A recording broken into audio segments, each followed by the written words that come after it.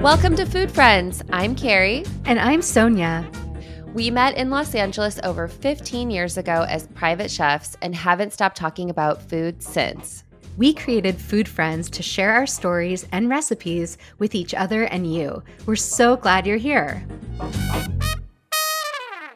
Does the thought of hosting a dinner party at home give you butterflies in your stomach? Hey, it's Carrie, and I confess that I still get nervous when I host at my own home. Sure, I've catered lots of parties with clients when I was a personal chef, but I find that because I'm so comfortable in the kitchen, I often overlook many of the details that come into play when hosting at home, like setting up the drinks or setting the table beforehand. I often find myself running around at the last minute, feeling very overwhelmed. What I love about this conversation with Sonia is that we talk about hosting in real time as she's preparing dinner for a couple of new friends. She shares the checklist of items that she likes to take care of beforehand, which I found immensely helpful because the truth is, I still need support with hosting. I learned so much from this conversation, and I believe it will help you too, whether you're a veteran to hosting or preparing for your very first dinner party. There's honestly no one way to host, and we can all use support from a fellow food friend. So keep listening to find out how to host a dinner party with ease and grace, or at the very least, ease your anxiety slightly to make it a little more pleasant. And as always, if you have feedback, we'd absolutely love to hear from you.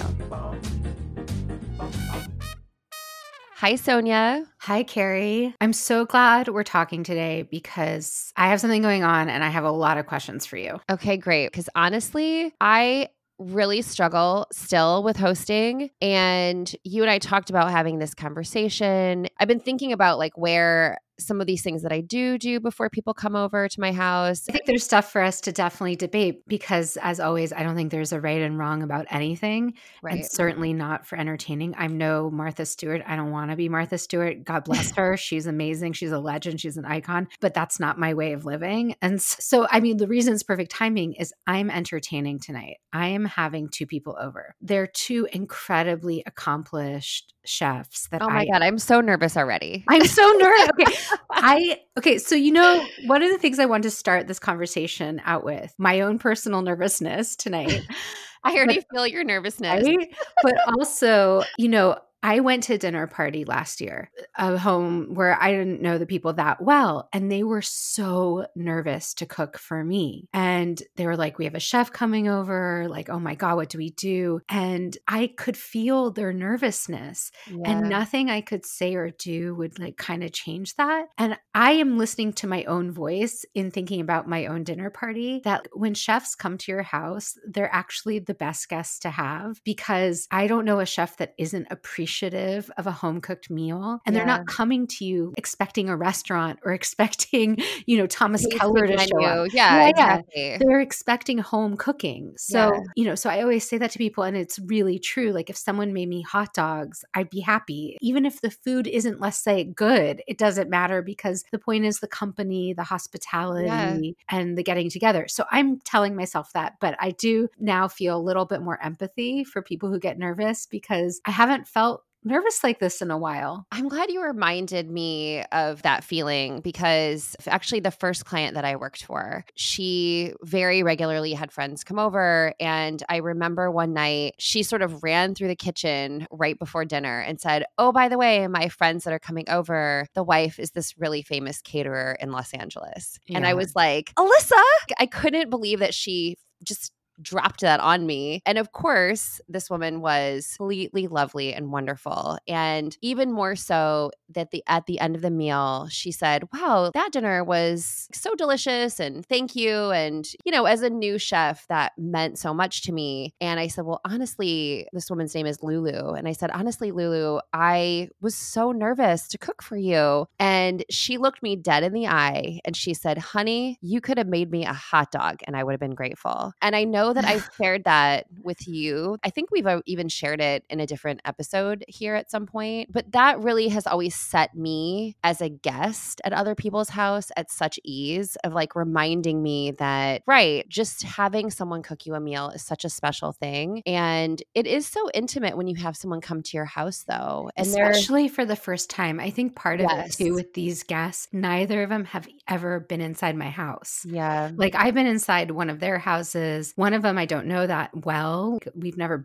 done anything really that socially together. So it's also that sort of, that intimacy of like, not only are you coming into my home, but now I'm cooking for you. But I mean, as much as I'm joking about being nervous, there's the other part of me that knows what we're just talking about, that no matter what I make, it's not like they're going to come away and be like, wow, that's Sonia. She really can't cook. And even if they do, what can I do? Like sometimes things go wrong. Like the first time I made Jonathan dinner and scorched the stuffed cabbage. I almost was going to make stuffed cabbage tonight. And then I was like, I can't do it. I can't have a repeat of that.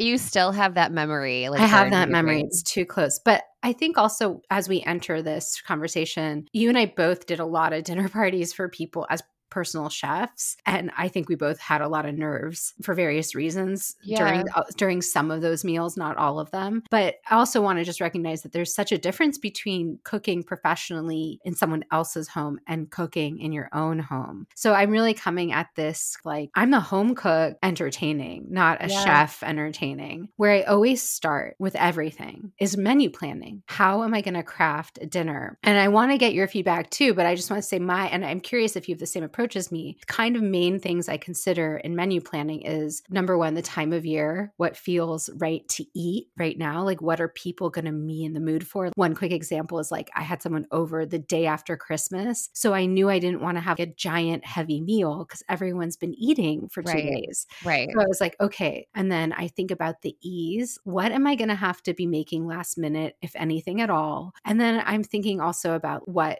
produce is in season, what's at the market. I want to back up just slightly, and because I love that we're talking about the food piece, but I think hosting is such a bigger job than just cooking a meal. Right. And I think what I struggle with is when it was my job to be someone's personal chef, I had a lot of time and energy that I put into that. And of course, there was always those nerves as guests were arriving. But what I always found was that like my adrenaline would kick in and I would execute those dinners and feel like so great about them. But my only job was to cook the food and serve it. It wasn't to make sure that the candle was on in the bathroom. It wasn't my job to take someone's coat and put it in a different room. It wasn't my job to fill someone's drink. Even if it was a bigger party, there was always a bartender or the host was doing that. So in some ways, to me, working as a personal chef, that's almost an easier job, cooking the dinner. And being an actual host in your home, there's so many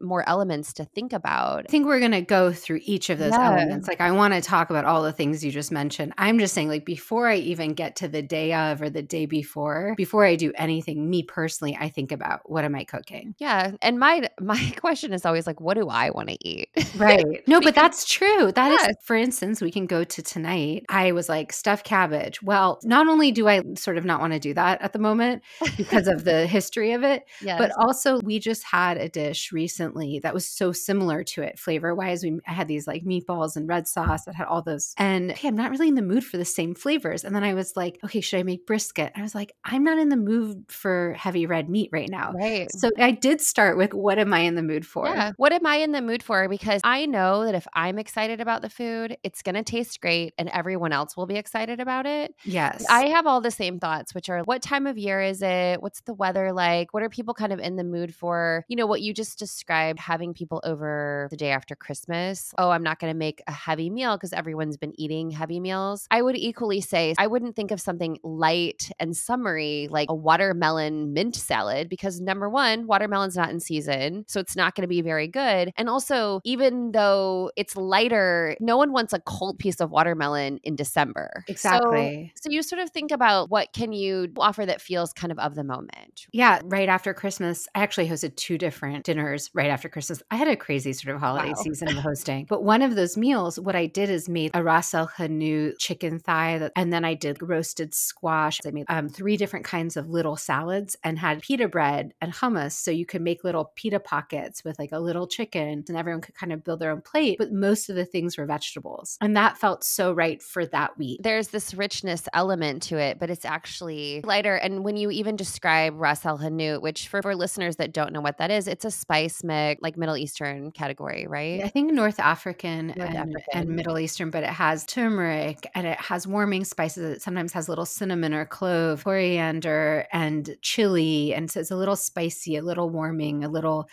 It's heat. flavor. Yeah, It's like there's flavor. it has a lot of flavor. So even if you're cooking mostly vegetables, that's adding a lot of flavor into that mix. So when you host a dinner party with your menu planning, do you have any kind of rules around it's always a make ahead dish? By make ahead, I mean something that you're not standing over the stove to finish it off before serving. I mean, I think you've honestly just kicked me right in my Achilles heel right now because I think this is where I really struggle because I love to cook and I love to be in the kitchen. And so I often think, how can I make someone this exciting dish? And I often don't consider, oh, but when I haven't seen my friend Charlie for 6 months and she's finally come over to my house and she wants to talk to me and I'm trying to fry fish fillets, that is not really going to work. And so, I think that's the piece that I'm really always struggling with. And that I'm really hoping that this conversation will sort of get me over that edge a little bit. So just like the weather and the time of year, the who's coming over is a factor for me in how I set the menu. If you're coming over to dinner and I know we can be in the kitchen together having fun, then I'm really cool with something that has to be made a la minute or at the very last second. Because then I know Carrie and I can be in the kitchen together while Right. other guests are still having apps and then we're coming in and out and it's all very loose and joyful. If I have people I don't know, or they're not really comfortable in the kitchen, I already know that. I tend to veer towards a menu where I know I can just either stick it in the oven right before they arrive or make it ahead and warm it up, or things that can simmer on the stove. A braise is such an ideal dinner party dish. Yeah. Even for you, I would make a braise if depending on the occasion, because it is something that tends to only get more tender as it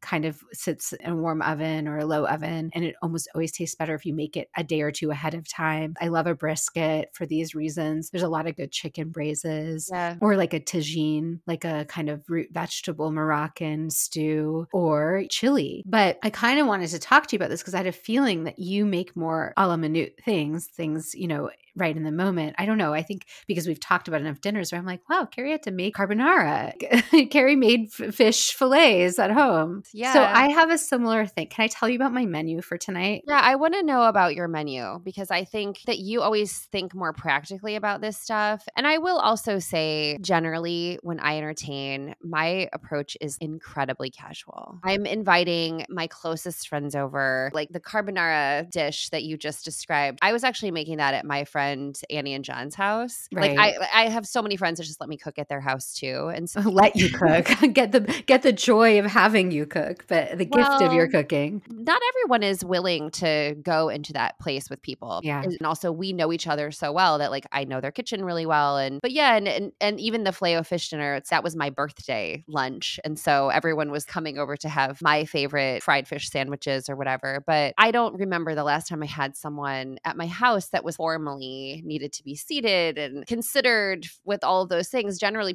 everyone knows this is where the drinks are. This is where the dinner is. See, I have such a range of people who will come over to dinner. Even this year, like I said, I've had a lot of first timers over for dinner. Yeah. But okay, so I want to tell you about the menu, what I landed on for tonight. Because this is also where I think we shine. You throw ideas at me, I react to them, we debate them because it requires so much trust and history. And also to your point that you made at the very beginning, there are actually no right answers. No. Yeah. There's no like Carrie has the perfect solution to this dinner party. Actually, the perfect solution is something that you and I come up with together. So this is one of my favorite things. What feels right to each of us. So I landed on this. It's very, very cold right now. I actually asked my guest, I said, is there anything you've ever dreamed of me cooking for you? What a great question. Will you ask me that question next time I come to visit you? For sure. I will. You know what my answer is going to be? It's not noodles and cottage cheese. Cottage cheese noodles. That's what I want. And I want to watch you make them. Oh my God. Okay. She has tried some of my food before and I had brought something to her house once. And so she said, can you please make me sroug again, which is that Yemenite hot sauce. Oh, I love it.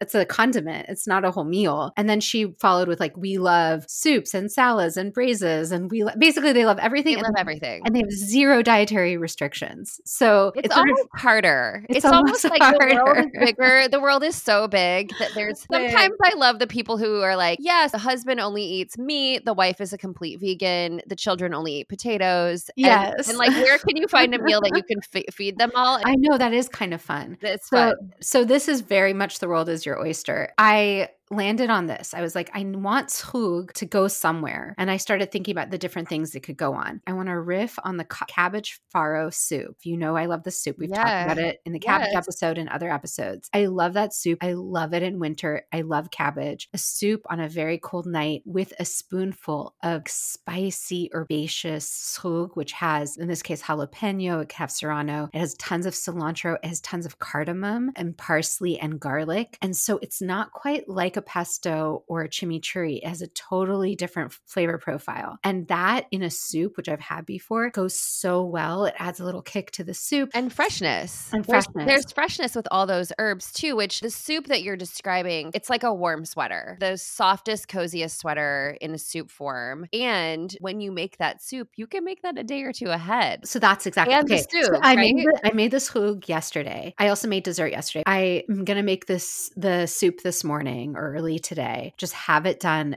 Okay.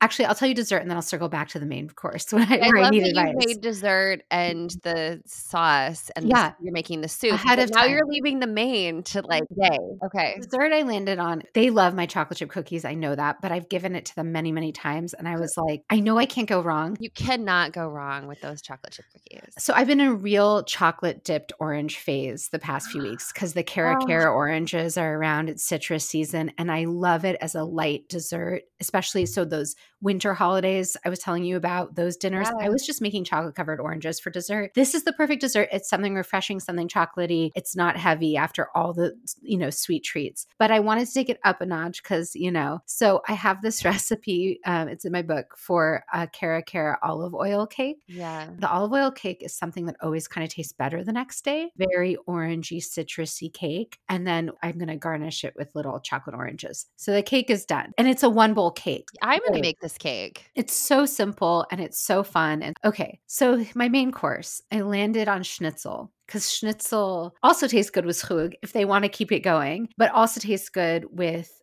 a fennel salad on top, which is the salad. Oh my gosh. Yes, please. So I'm going to make a shaved fennel salad, but here's where I have a question for you. Schnitzel is obviously always best fresh the second you fry it, but you can absolutely reheat it too. And so I was sort of envisioning I would fry it all off well before they got here and then just reheat it. But am I going to lose too much texture? No. You don't think it's going to dry out? It's going to be fine. You think it's going to be fine? It's going to be totally fine. Yeah. In fact, what I would even do is maybe make it like a slightly thicker, like a quarter of an inch thicker than what you might regularly do it. I will say I've tested out this idea before. I made like a chicken Milanese, basically, same thing. Same thing. During the pandemic, when no one was seeing each other, we went with another family to this event at the Rose Bowl. It was a dinosaur situation where you like drove your car through like all these dinosaurs that they had out. Fun. And then after we drove through the dinosaurs, we parked our cars in the parking lot and had like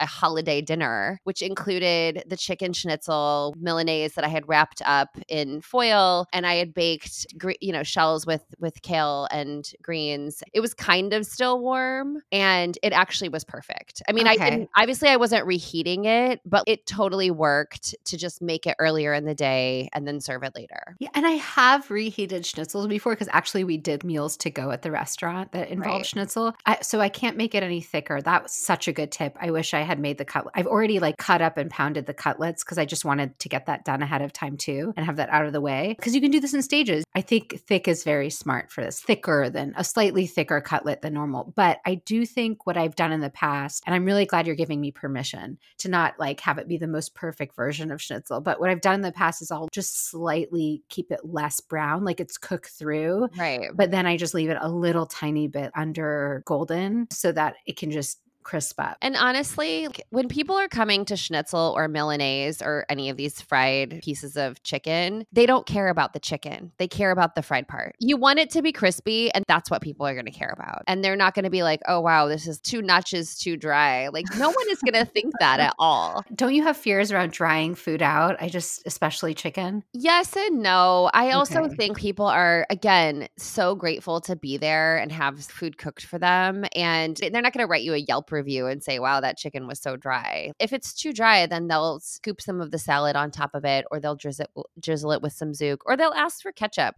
I have a 7-year-old, and when he's like, oh, can I have some ketchup with this? I'm like, you know what? If that's what gets you to eat it, I don't really care. Right. No, but Jonathan loves it with ketchup. Oh, he'll probably hate me for saying that, but I do think that you're right. And I think overall what I've described to you is every single thing on my menu can be made in advance. Yes. Even like a day in advance. So I have stuff to do today, like talking to you. Yeah. And so I was really thinking, how can I make this as easy on myself as possible? Which is a segue into my next topic. I'm so focused on food. I get so like, okay, the food, and the timing of the food and how it all tastes, that sometimes the other elements of entertainment are less forefront of my mind. And I've been trying to get better at it. So one of the things I started doing this year that's helped me with entertaining and making it easier is I set the table in the morning or the night before. I think that's brilliant. I think that's the smartest thing to do. And that's like a challenge for me because I only have one table and we eat all of our meals at the same table. So I think that is always the thing that pops up for us, for me and for James, my husband, when we're entertaining people. It's like, oh, right, someone needs to set the table. And because we're in California, we luckily have most months of the year we get to eat outside, and we do have a really big table outside in our backyard. But especially in the colder months, that idea of having the table set, it would create so much more peace for me as a host. We only have one table too, unless we're hosting outside. But even if I'm using the table in the day, at the very least, what I do is like get every single napkin out, give every single place setting out, get every single cup out that I want, get the tablecloth out if I'm using that, or placemats if I'm using that, so that it's all just sort of set up to go, so that even if you haven't physically set the table, you're basically set the table. If I'm not a big like go to the florist person, I'm not Ina Garten in this respect. I'm not getting, my amazing florist to put together like a bouquet of tulips. Same. But what I love to do is find little bits and bobs. So like, a sprig of rosemary, I might put in a tiny vase, or I'll put, if I have some extra persimmons or pomegranate, I'll put that on the table so that there's just like a little bit of color or life. It's like what is already around to make it easy, especially when you're just doing a kind of casual night. It's not Thanksgiving. Yeah, that's another great way to think about it. Honestly, Sonia, it really sounds so simple and such common sense to say, oh, I gather up all the napkins and the plates and all the things and just set them out, even if I haven't set the table. But I just don't even do that because I still don't necessarily think of myself as that full host. I still think of myself as the cook. Yeah. And James and I think, are still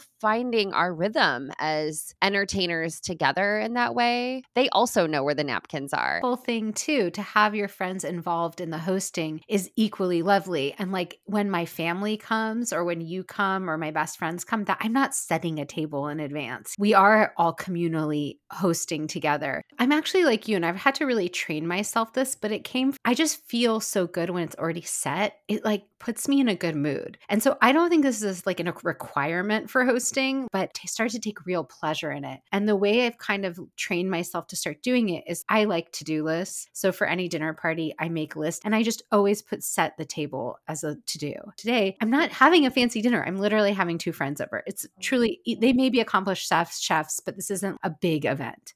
But I was like, oh, I'll just, I'll put a candle on. I'll have little decorations. I'll bring out my favorite napkins that you gave me for our wedding, Carrie. I'm going to take out my favorite wine glasses, like those things. I'm just going to do all that. I do think it's been helpful. Honestly, that sounds so helpful to me. And I think what you're also describing, in some ways, you're creating more pleasure in the process. Yeah. And I think that's where it really resonates with me, because I do love to cook and I love to plan menus menus and to think about what do I want to eat and what do I want to share with my friends. And what you're really offering is a way to increase that pleasure of that process. And I will say one of the ideas that I wanted to also offer, if you're someone who doesn't love the cooking, you can outsource the cooking. And if you really love drinks, for instance, you can really get into making special drinks or picking out cool wines for people. And I don't know if that's something that you have also ever thought about or done. Oh, I love we're talking about drinks because of all the categories, this is where I don't excel. What I would love to offer is like a specific example that I recently experienced. It was honestly so awesome. So my sister-in-law was hosting a birthday party for my brother-in-law, and they were hosting it at their home. And she herself is a great cook, but he is really into drinks. And so what they did was they set up a make your own Negroni bar, and they had printed out a sign that had very clear instructions. They had all these really great little glasses. They had a bowl of, I think what you would call like a whiskey ice cube, those large cool ice cubes. Yeah, it's like it sort of looks like a baseball or or it can be like a square, but it's not, it's a bigger ice cube so that doesn't melt as quickly. And then they were like, here are the steps to making a great Negroni. But within those 3 steps, there were all these options. You could use gin, and there were like several different varieties of gin that you could use. But then they also offered like, you could do like a mezcal Negroni. Really? Yes. And then there was step 2, and then there was step 3. But each of these steps, in case people mixed up the bottles also had numbers on them. For step 1, these are step 2 options. These are step 3 options. Yes. And then you can pick 1, 2, 3, and then it doesn't matter which 1s, 2s, or 3s you pick. Exactly. But the other— That's so smart. It's so smart and so fun. But this is why also my sister-in-law, I think, is so brilliant, is she also thinks about the user experience. Right. And so they had 4 jiggers that were set out. They had this all like out on their counter, and then she had laid a tablecloth down. But of course, if there's like a jigger on the tablecloth and people are using it and putting booze in it, then it's getting like drippy and gross. And so then she also put this really beautiful tray. All the jiggers were lined up on a tray. And so you just pick up your glass and get your ice, pour equal amounts of each of these 3 things. And then as you moved down the line, almost like a buffet, then there was this really beautiful bowl full of oranges and lemons, and then a vegetable peeler. And so you peeled yourself citrus peel and added that to your drink, and then you were set to go. What I love about this is multiple things. I love that it creates an interaction. So where the guest feels like they're in a way part of the experience of creating the meal. Yes. And I do think that's a really fun element of hosting. If you can do that, sometimes you can do that by having them help you in the kitchen. Some people really love to host by assigning kitchen tasks to people. Yes. And I'm all for that if that's your thing. But I love this because it's like, it's the same idea, but then you can extend this. Negronis are a great option, but for a brunch, you could do a Bloody Mary bar, you could do tonic and soda bar, and you could have non-alcoholic bitters so that people who don't drink add their bitters, and so that it's just so contained and fun. I love this idea. Well, I will say for me, there are 2 very specific takeaways. One was my brother-in-law he's a brilliant drinks maker. His palate and my palate are different. I got to customize my own drink. I got to choose. By the way, I'm fine with gin, but I didn't want gin. I made like a mezcal one. But what it also did was it taught me how to make a Negroni. I left that party kind of being like, I can do this. And honestly, it was such a delicious drink. The second time I went back, I tried a different version. The other piece that I wanted to offer, because they put so much thought into this drinks experience, they outsourced all the food. So smart. So they had like someone making tacos in the back, and then her mom also made all of the cakes for the birthday. It was such a grand slam home run of every level. That's sort of a perfect segue to my approach to appetizers. And in general, like my approach to dinner parties, I don't really believe in making every single element of a dinner party. I really do believe on making it easy on yourself, which means like if dessert is a sundae bar, or even an element of your main meal that you didn't make because you don't want to, or because someone does it better, or because you're more interested in setting up a Negroni bar. Like that is my personal philosophy, is don't make every single thing from scratch. But I especially apply this to appetizers. First of all, I don't want my guests to fill up on appetizers. I don't like very complicated charcuterie boards where it's like suddenly you've eaten 4 pounds of salami and you're like not hungry anymore. Right. You know, I really think of apps as the place to curate ready-made delicious things and Agreed. pick 2 to 3 in-season fruit or some great marinated olives that I found or some beautifully toasted nuts that, you know, I picked up or Right. spice nuts or a really good piece of cheese. I keep it simple. So simple. So Agreed. simple. You do the same? Yes. Yeah. You don't want to take away from the main, and you don't want people to be so full that they can't even, you know, enjoy what is coming next. And especially if you are also planning to serve dessert, you need to help your guests pace themselves, you know? Right. Yeah. And that sort of brings me to pacing because I think this is the other thing I've had to teach myself because I sort of, when you're in chef mode, when you're in client mode, you kind of have to go by their schedule. We'll want this first. And then after 30 minutes, we'll want this. And like, so you're not really usually the one in charge. Like guests are arriving at this time. We're going to do cocktail hour, whatever the client wants. I've had to learn to shift into, oh, wait, I set the time. Everyone is looking to you to say, what's the next thing that we're doing? Exactly. So I have a kind of template. I always have 2 or 3 tiny little nibbles on the table when people come in the door, like in the living room. I offer drinks. We can sit for about 30 minutes. I time my meal so that it's around 30 minutes after the guests arrive, and I account for all guests to be 10 to 15 minutes late, potentially. Right. You do this kind of thinking, right? I don't want them to wait too long either. I think making people wait for an hour to eat when they're coming to your house for dinner, it's too much. And then I also like to let things linger a little bit between courses and then a little longer for dessert. I think that's a great thing to always think about with the pacing of it. To know who's coming to your house, like if you know someone is always late or if you know that they're really, really prompt.